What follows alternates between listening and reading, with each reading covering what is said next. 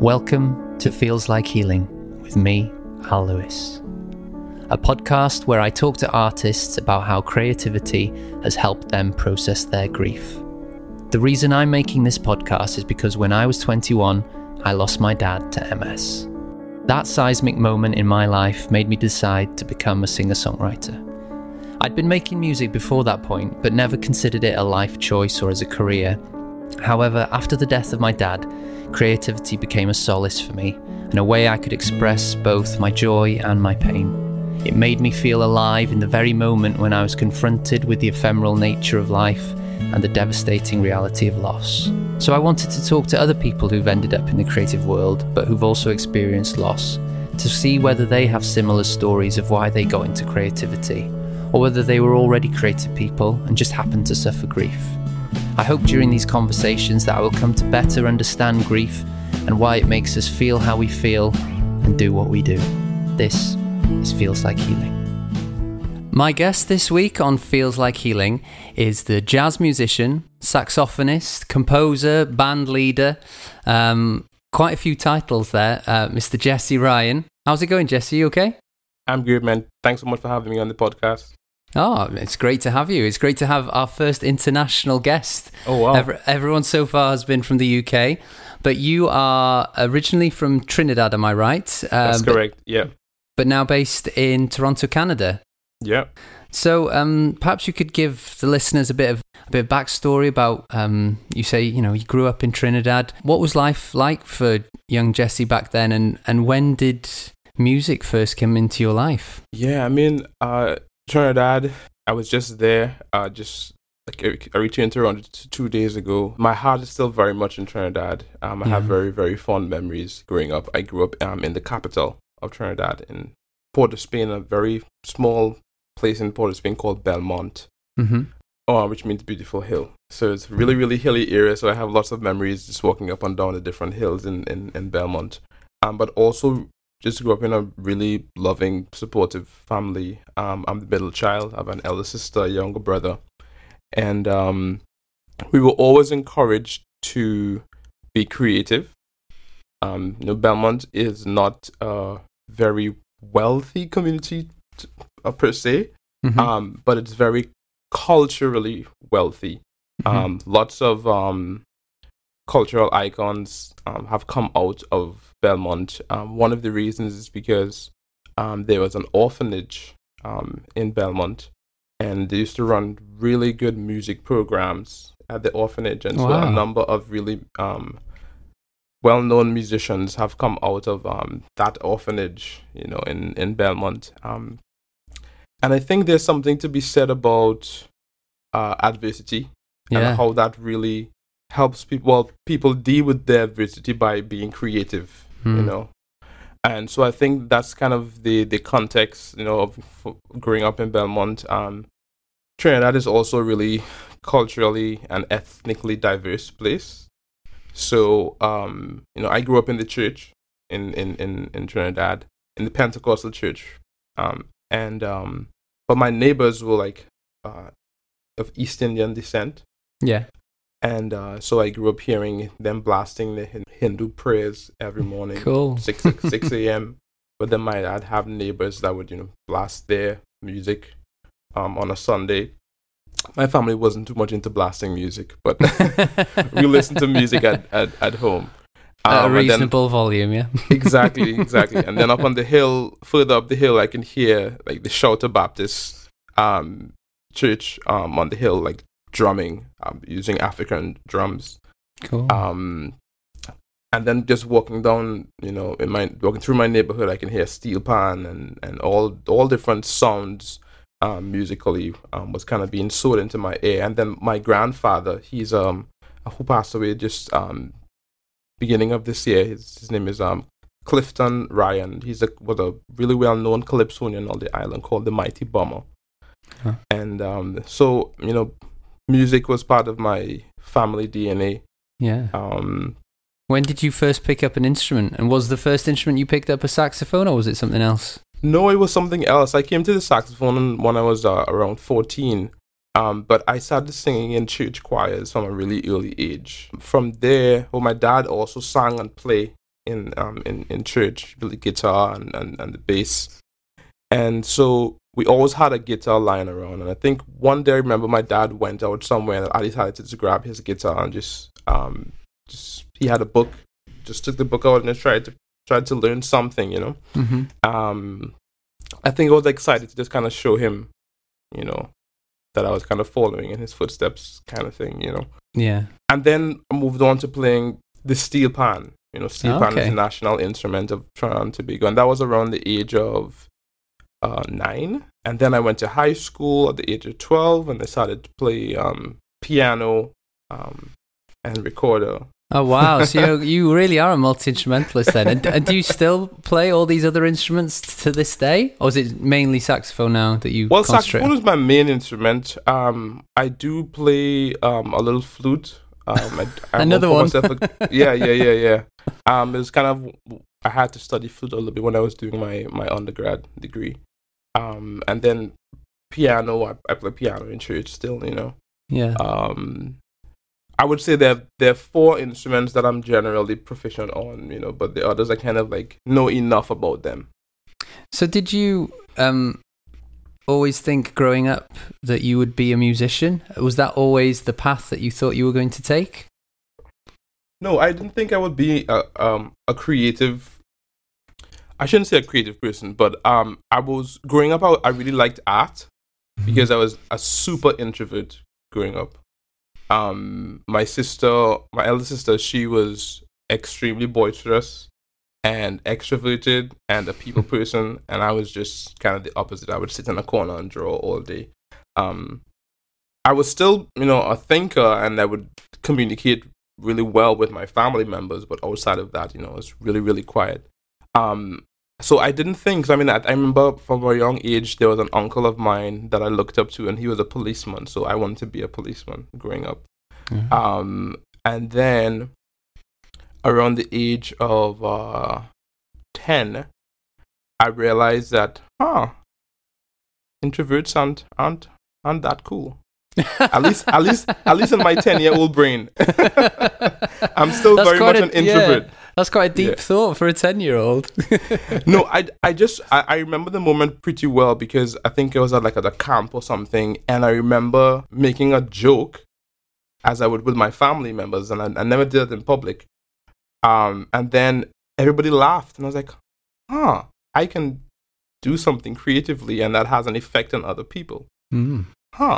I remember having that thought, and I thought, okay, maybe I should open up a little bit more. And then my sister was getting into dance, and so she was teaching me to dance at home. And then I started to do like break dancing with my elder sister, and then so I think I went through a kind of a long process of coming out of my shell a little bit more, and then being introduced to the saxophone.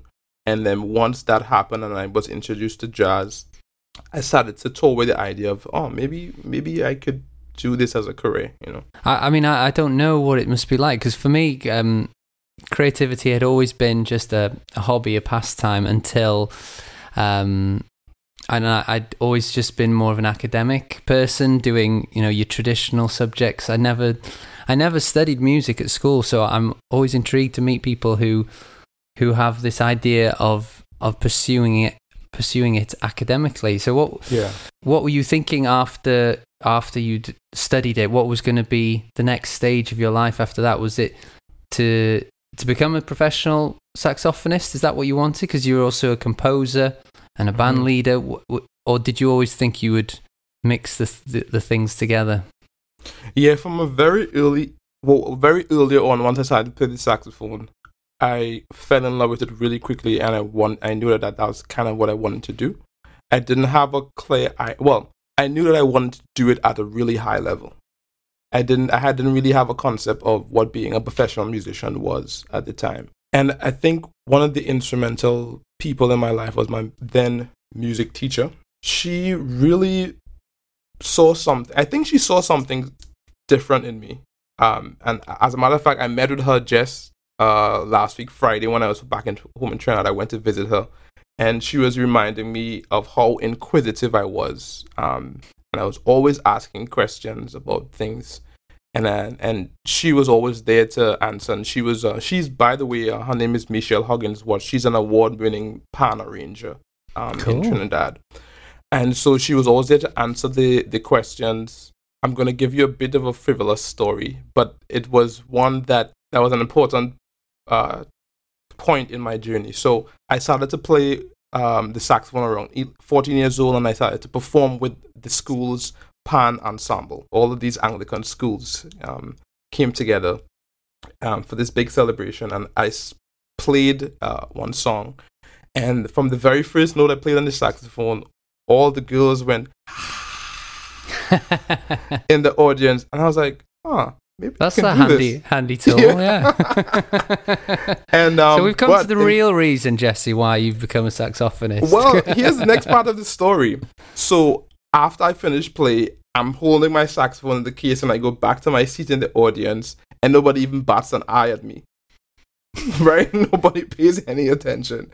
So very quickly I realized there's some utility in playing the saxophone, but it doesn't mean that people are automatically going to just, I'm not a celebrity, So I got a real reality check there really, really quick. But I think it was so pivotal because I was realizing the impact of music on people.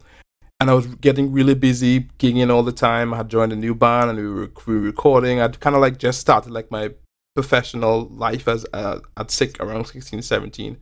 And my head wasn't in school. I really failed sixth form, lower six really bad. And one of my teachers at the time called me aside and said, hey, this is, your grades are really bad. Maybe you should focus on music if that's what you really, really want to do. And so I dropped out of sixth form, and my music teacher at the time said, hey, this is the part. You do your SATs, and then you apply to some schools in the States, because I think that's where you should go. You shouldn't stay in Trinidad. And so that's what I did. And from that point, I knew, okay, this is what I'm going to do. I'm going to be a professional musician. And there were a couple examples I had at the time of people who were a little bit ahead of me. One of them is Etienne Charles, a young musician from Trinidad. Well, at the time, he was maybe just a couple years older than me. He had already left, and so people kind of told me, hey, this guy is already doing this, and maybe you should also follow suit. Yeah. Yeah. Well, I'm struck by also what you said about how you were an introverted person as a kid. Did you find something in being creative, in performing in front of people, that helped you perhaps express yourself in a way that maybe you couldn't in normal conversations? Was that one of the appeals of music, or making connections with people? What was it that appealed to you at such a young age to want to do this for the rest of your life? You know what? I think I kind of heard two questions there. I'm going to try to tackle them both. Because I think on the personal side, I think what was happening is that as I got older, I was desiring to connect with people more. And I realized that I couldn't necessarily do that by sitting in a corner drawing all day. And I think I was becoming more self-aware, and I was becoming a teenager, and I wanted to be cool as well. So I was, shout out to my sister. I was trying to take up some cool facts for my sister. Because she was always loved and liked anywhere she could. Just had a big, amazing personality. And so I think there was a bit of that. But in terms of expressing myself, to this day, I still think that, one of the reasons why I've had, some level of success as a musician, it's not necessarily because of my ability to play, but it's because of my ability to think through exactly, okay, what am I experiencing? How do I communicate this, and how can I communicate it in a way that other people can relate to, and I can mix the familiar with the unfamiliar, so that it feels like, oh yeah, that's good, but it also just kind of makes people think, or just kind of tilt their head a little to listen to what's happening. So I think that. And I think that's where the composition part comes in. My high school teacher, she always encouraged us to compose and also write about composition. You also we're always thinking and writing about composition and listening and analyzing different things. So that sort of like an analytical mind was instilled, even from high school. So I think those are the kind of things that determine my trajectory as a musician. Yeah, that's really interesting. And so, as I think I've alluded to before, when I asked you on this podcast, it was because I'd come across a song of yours called "The Night Before She Passed." Yeah. What you've just alluded to about making a connection and making people think. Well, that song. I mean, immediately that title made me think, and then listening to it and the beautiful poignancy of the track, really connected with me and resonated with me, and made me get in touch with you.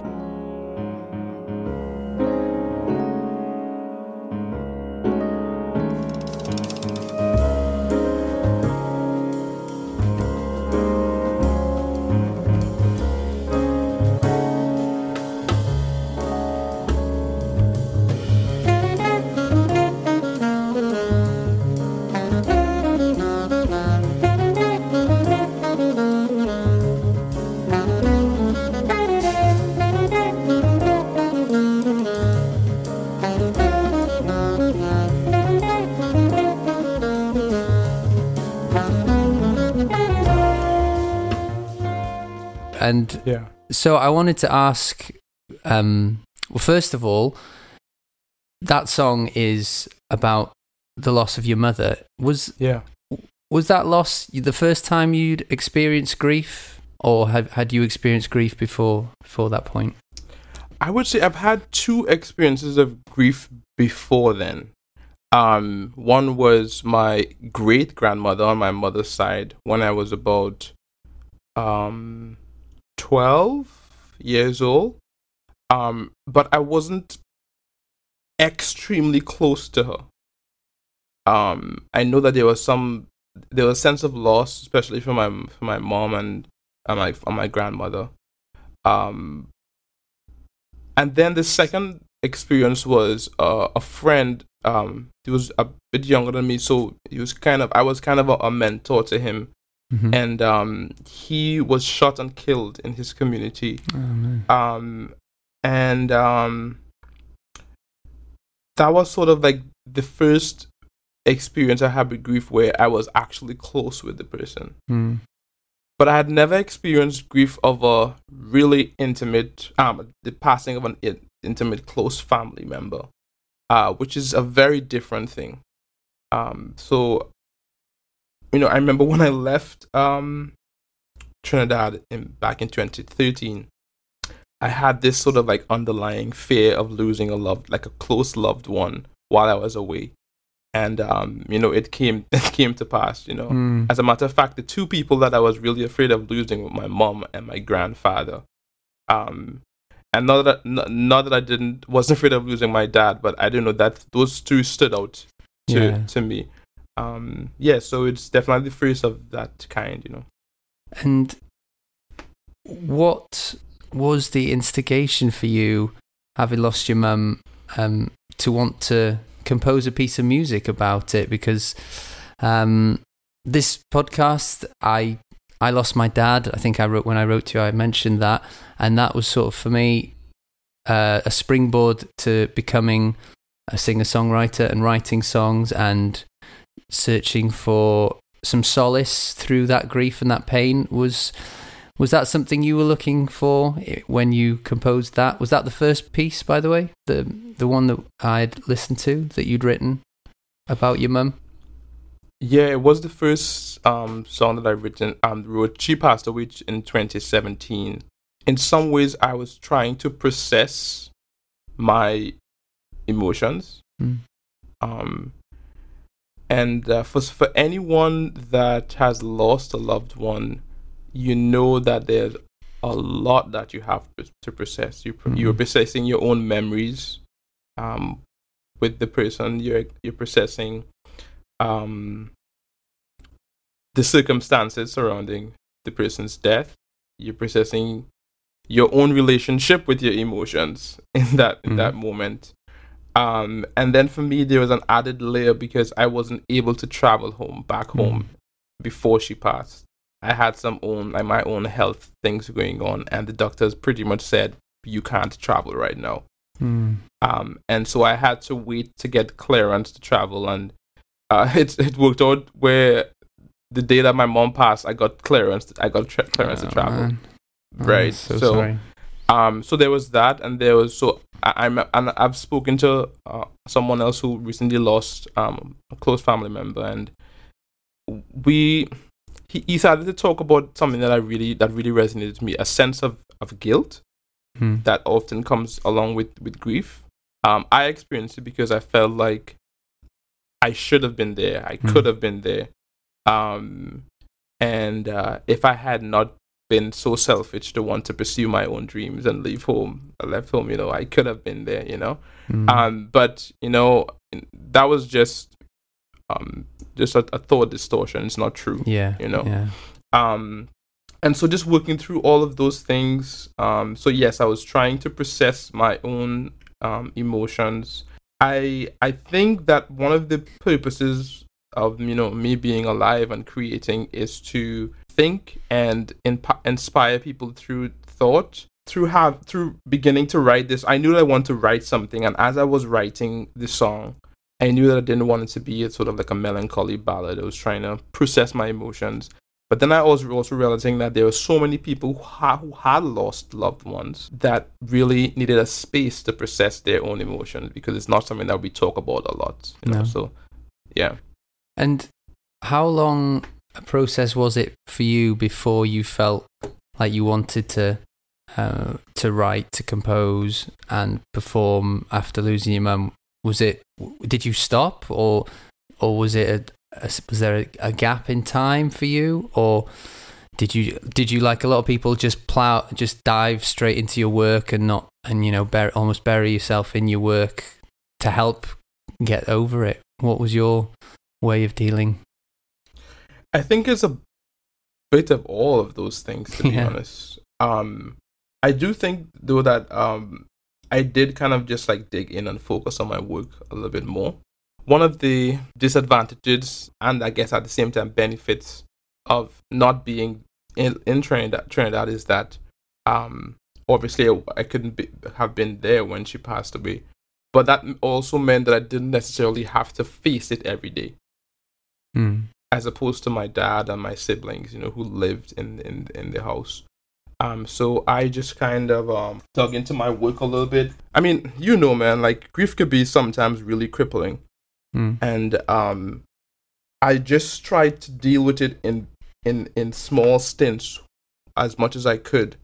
And the writing of the song really helped me to do that and process it, at least at an intellectual level. And then, sometimes my heart would catch up with what my head was thinking in processing those emotions. I was going to say, when did you finish writing and start the idea of recording that song? Was it long after your mum had passed? I think it was about a year after that I finished writing it, and it was just kind of sitting there. I knew that I wanted to record it at some point, and I think the first time I actually performed it live, well, I guess it was more virtual, was through the pandemic. There was for International Jazz Day, I think, in 2020. I did it online. Actually, I think I had shared a bit of it online before, just like on my Instagram profile, and just kind of talking about my own sense of grief. Yeah, it's a bit of a blur, to be honest. I know that I when she passed away, I knew that I wanted to write something, and then a couple of months after, I sat down and started to write something when I had some time, and then by a year later, I had it like really all done. What did that feeling of writing that song do for you? Did it feel like that was all that needed to be said or needed to be performed for you? Is that song the encapsulation of your grief, or do you feel like there's more in there that needs writing?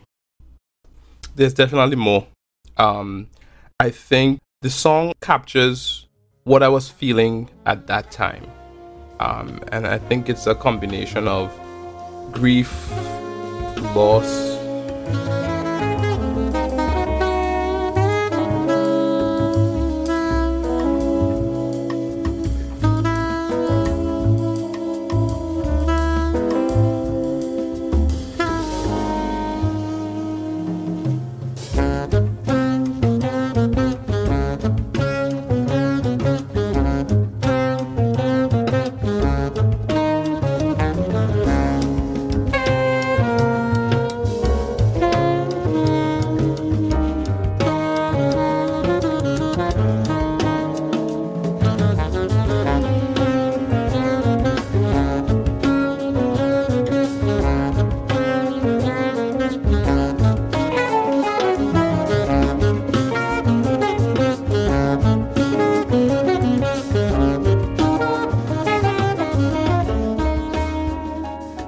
To put us in the frame in your head, Jesse, for the night before she passed, what was happening that night?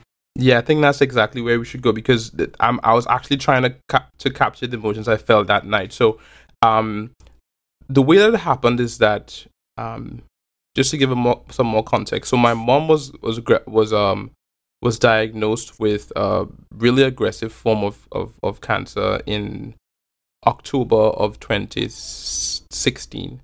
It was devastating at the time, but my family is really optimistic.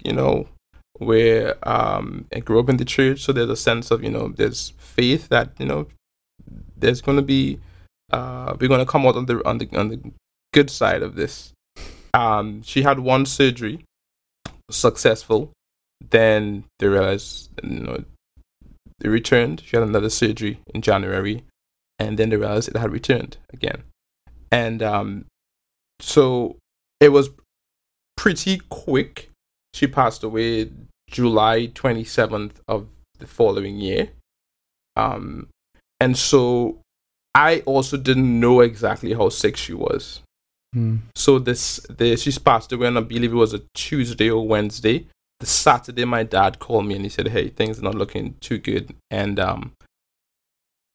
I knew she was recovering. I didn't know she was getting worse. And so within a couple of days, I saw her go from, she was really skinny at that point in time, to almost non-responsive.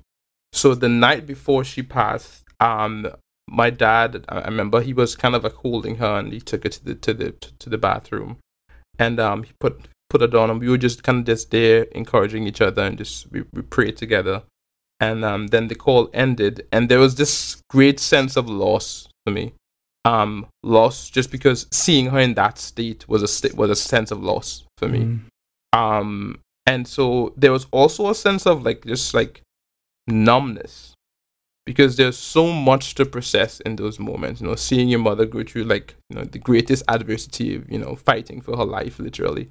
But I was still hopeful, but in this sense of great anxiety around the whole thing. So I was trying to fit all of those emotions into the song. Each section of the song tries to capture a different emotion. So do you think therefore that there are chapters of your grief that you will perhaps tackle in the future? Because as you said, that song really is a point at which, like you said, your mum is facing the greatest adversity. But she hadn't passed. You hadn't started processing grief and loss. Do you think, will music and composing play a part in you telling and you communicating those extra emotions, like you said, that happen beyond that point? Yeah, I think there's always, I haven't formulated a particular tune ideas yet, but there are some other creative things that I've worked on. So one of them, I can't share too much, but but after she passed, I had a real sense of urgency around life, and making the best, living my life to the fullest, achieving my fullest potential. Because I had this great sense, life is short. Yeah. And so I started to sort of journal about all about all the things that I thought about doing before that I hadn't. I wouldn't call it a bucket list, but it was more so things that I wanted to do or were afraid of doing, that I didn't necessarily give myself permission to do. Like starting a family. So once you pass, I was like, life is short. Go ahead and start your family. And so I had a great sense of urgency around those things, and I want to do something creative with that idea, about life being, short. The other part of grief that I think I still haven't really shared about is how losing a loved one, how it affects the family dynamic. And I think, depending on the family you grew up in, but moms hold such a huge place in families. If you had, a mom that was really supportive and really, really held the family together and all of that, losing a mom is like, huge void. And my mom was that person. And so it's really affected our family dynamics. It's different. Obviously my mom and dad has lost his partner over 30 something years. And my siblings have lost their mom, and so we're sort of trying to figure out what our family dynamics is. And I think, fundamentally, as again I mentioned, I think part of my role as a creative person is to think about these things and communicate them in a way where I create a space for other people to talk about it and reflect on it. So I'd love to write something about that, but I'm not sure yet. So how have you found, now that you've put that song out there, what's the response been like? Have you had people contacting you? Have you found that song has resonated in a way that other compositions haven't with your public and your fans? Yeah, I think first of all, I've received so many messages from different people who have lost loved ones, and just I'm reflecting about how the song has resonated with them. That's kind of one of the reasons why I'm sitting here chatting with you right now. The song, I released my debut album in 2020, and it was very much celebrating my, Caribbean, Trinidadian heritage, specifically. And I think what this song has done is just kind of showed a more personal side, with me sharing my personal story of grief. But I was intentionally, and the way that I shared the song, intentionally trying to create a space for others to process their own grief. And I think it's doing that. The song has been doing pretty well on Spotify right now. It's been out for 3 weeks, and I think we're about to hit 30,000 streams or something like that. Which may seem like a small number to megastars, but it's huge for indie jazz musician from Trinidad to be. Talking about streams might seem like vanity metrics, but I think there's something about the intentionality around what this song means to me and how I put it out into the world that's resonating with people. Has it made you feel more confident in, or did you always feel confident in talking about your grief? Because I really struggled. This is kind of one of the reasons why I wanted to make this podcast, is because talking about Dad, well, I couldn't, basically. I would just break down, and it became one of these elephants in the room that I just couldn't talk about. What about you? Was it always something that you felt confident in talking about, your mum? Or has this song helped open that up a bit for you? You know what? I had a really interesting experience with releasing this song. So I'm currently working with a team of music business students at my alma mater, Humber College. And so they have been helping me promote, with the campaign and all of that. And if you were to ask me that question, maybe let's say a month ago, I would say, it was always comfortable for me to talk about it. But they gave me an assignment that made me realize that I actually wasn't comfortable talking about it. So they wanted me to share some part of my personal story about my mom. And the grief and just kind of open up and be more personal. And it took me at least a week to even really hear what they were asking me to do. And then for me to be able to do that, I had to, because they wanted to be involved in that process and kind of help me tell this story. And I had to totally block them out. I said, no, it's okay, I'm going to handle this one. And I had to sort of take myself to that place. Yeah. And I realized that there was so much more processing that I needed to do. And the way that I've experienced my grief has been sort of like involuntary waves of emotion. I tend to live in my my head a little bit more and try to rationalize things and all of that. But then every now and then there's like this explosion of emotion that so long story short, in general, I think I've been open about my grief and for the most part being able to talk about it, but more so talk about it from my head.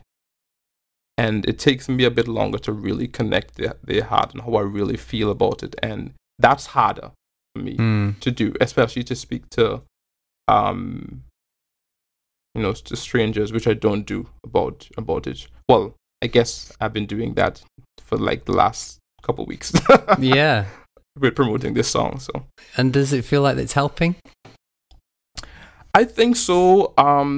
It's hard to tell, to be honest, man. Like I said, I live in this headspace so much that it's easy for me to sort of like, intellectualize the things that I'm experiencing and just kind of talk about them. Doesn't mean that I always really connected deeply to what I'm feeling in the moment, and that's sort of the work that I'm doing. I know that it's helping me to honor her memory. Yeah. I know that it's helping me to create a space for other people to process their own sense of grief. Has being this personal and this open changed your outlook about how you're going to approach creativity moving forward? Creativity, composing, being a musician, in my early years of development was really a performative sort of thing. So I would create this thing and I would share it and I would see how people respond to this thing. But when you experience something so personal and specific, everybody is not going to be able to identify with it. And when I was thinking about releasing this song, I kind of struggled about how I would do that because, grief and death, and it's a dark topic that a lot of people don't talk about. It's not a top 10 viral hit subject. Exactly. So I was like, how am I going to do this? Are people going to, how are they going to respond? Are they going to like the song? Are they going to find, okay, cool tune, but I don't want to interact with it because it's going to take me to a dark space. Yeah. So I think it's been helping me to realize, to come into a new space of owning. It's changed the dynamic between creator and listener for me. I'm just sort of owning that process a little bit more, and I still value that sort of feedback loop that happens when you put music out into the world. But it's kind of helped me to put more weight on my process versus how people respond to what I put out into the world, I think.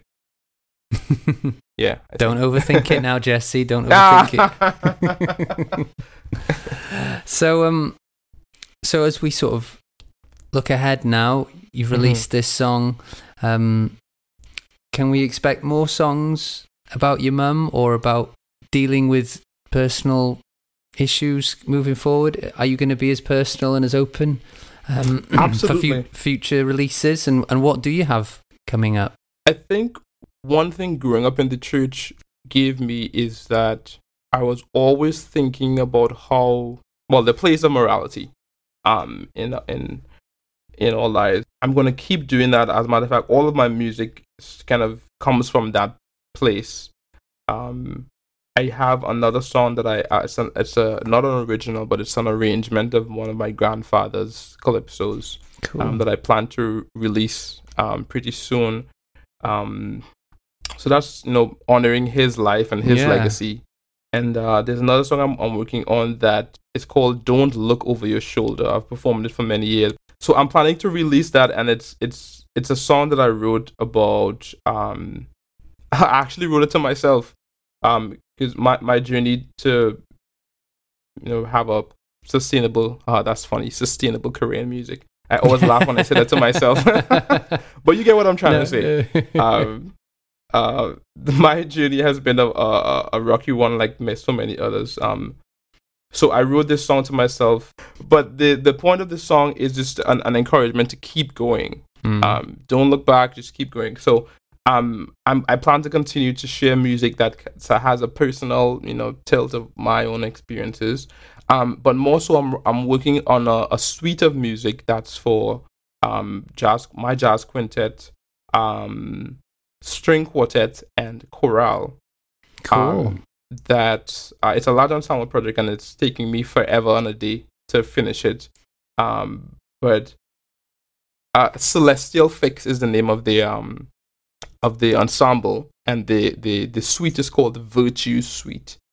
And so since my mom's passing, I really kind of went inward a little bit more and just started to reflect on transcendent ideas. So the suite is a 7-part suite, and it's based on each movement is based on a virtue that I've reflected on in the last 5 years.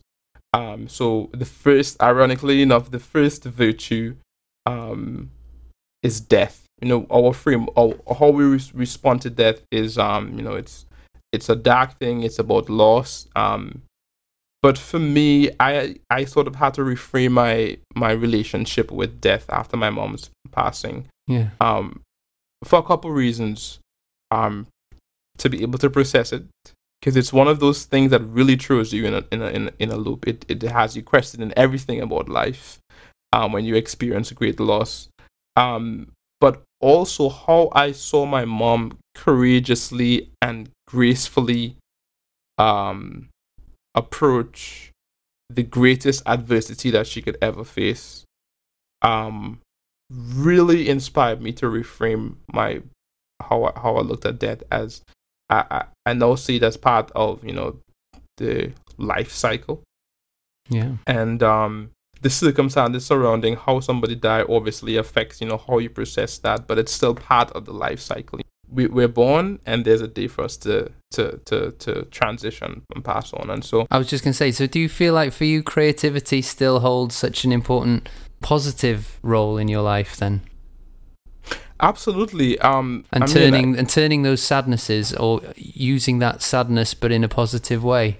Yeah, I think one of the other things that growing up in the church did for me is that I don't see music as escapism.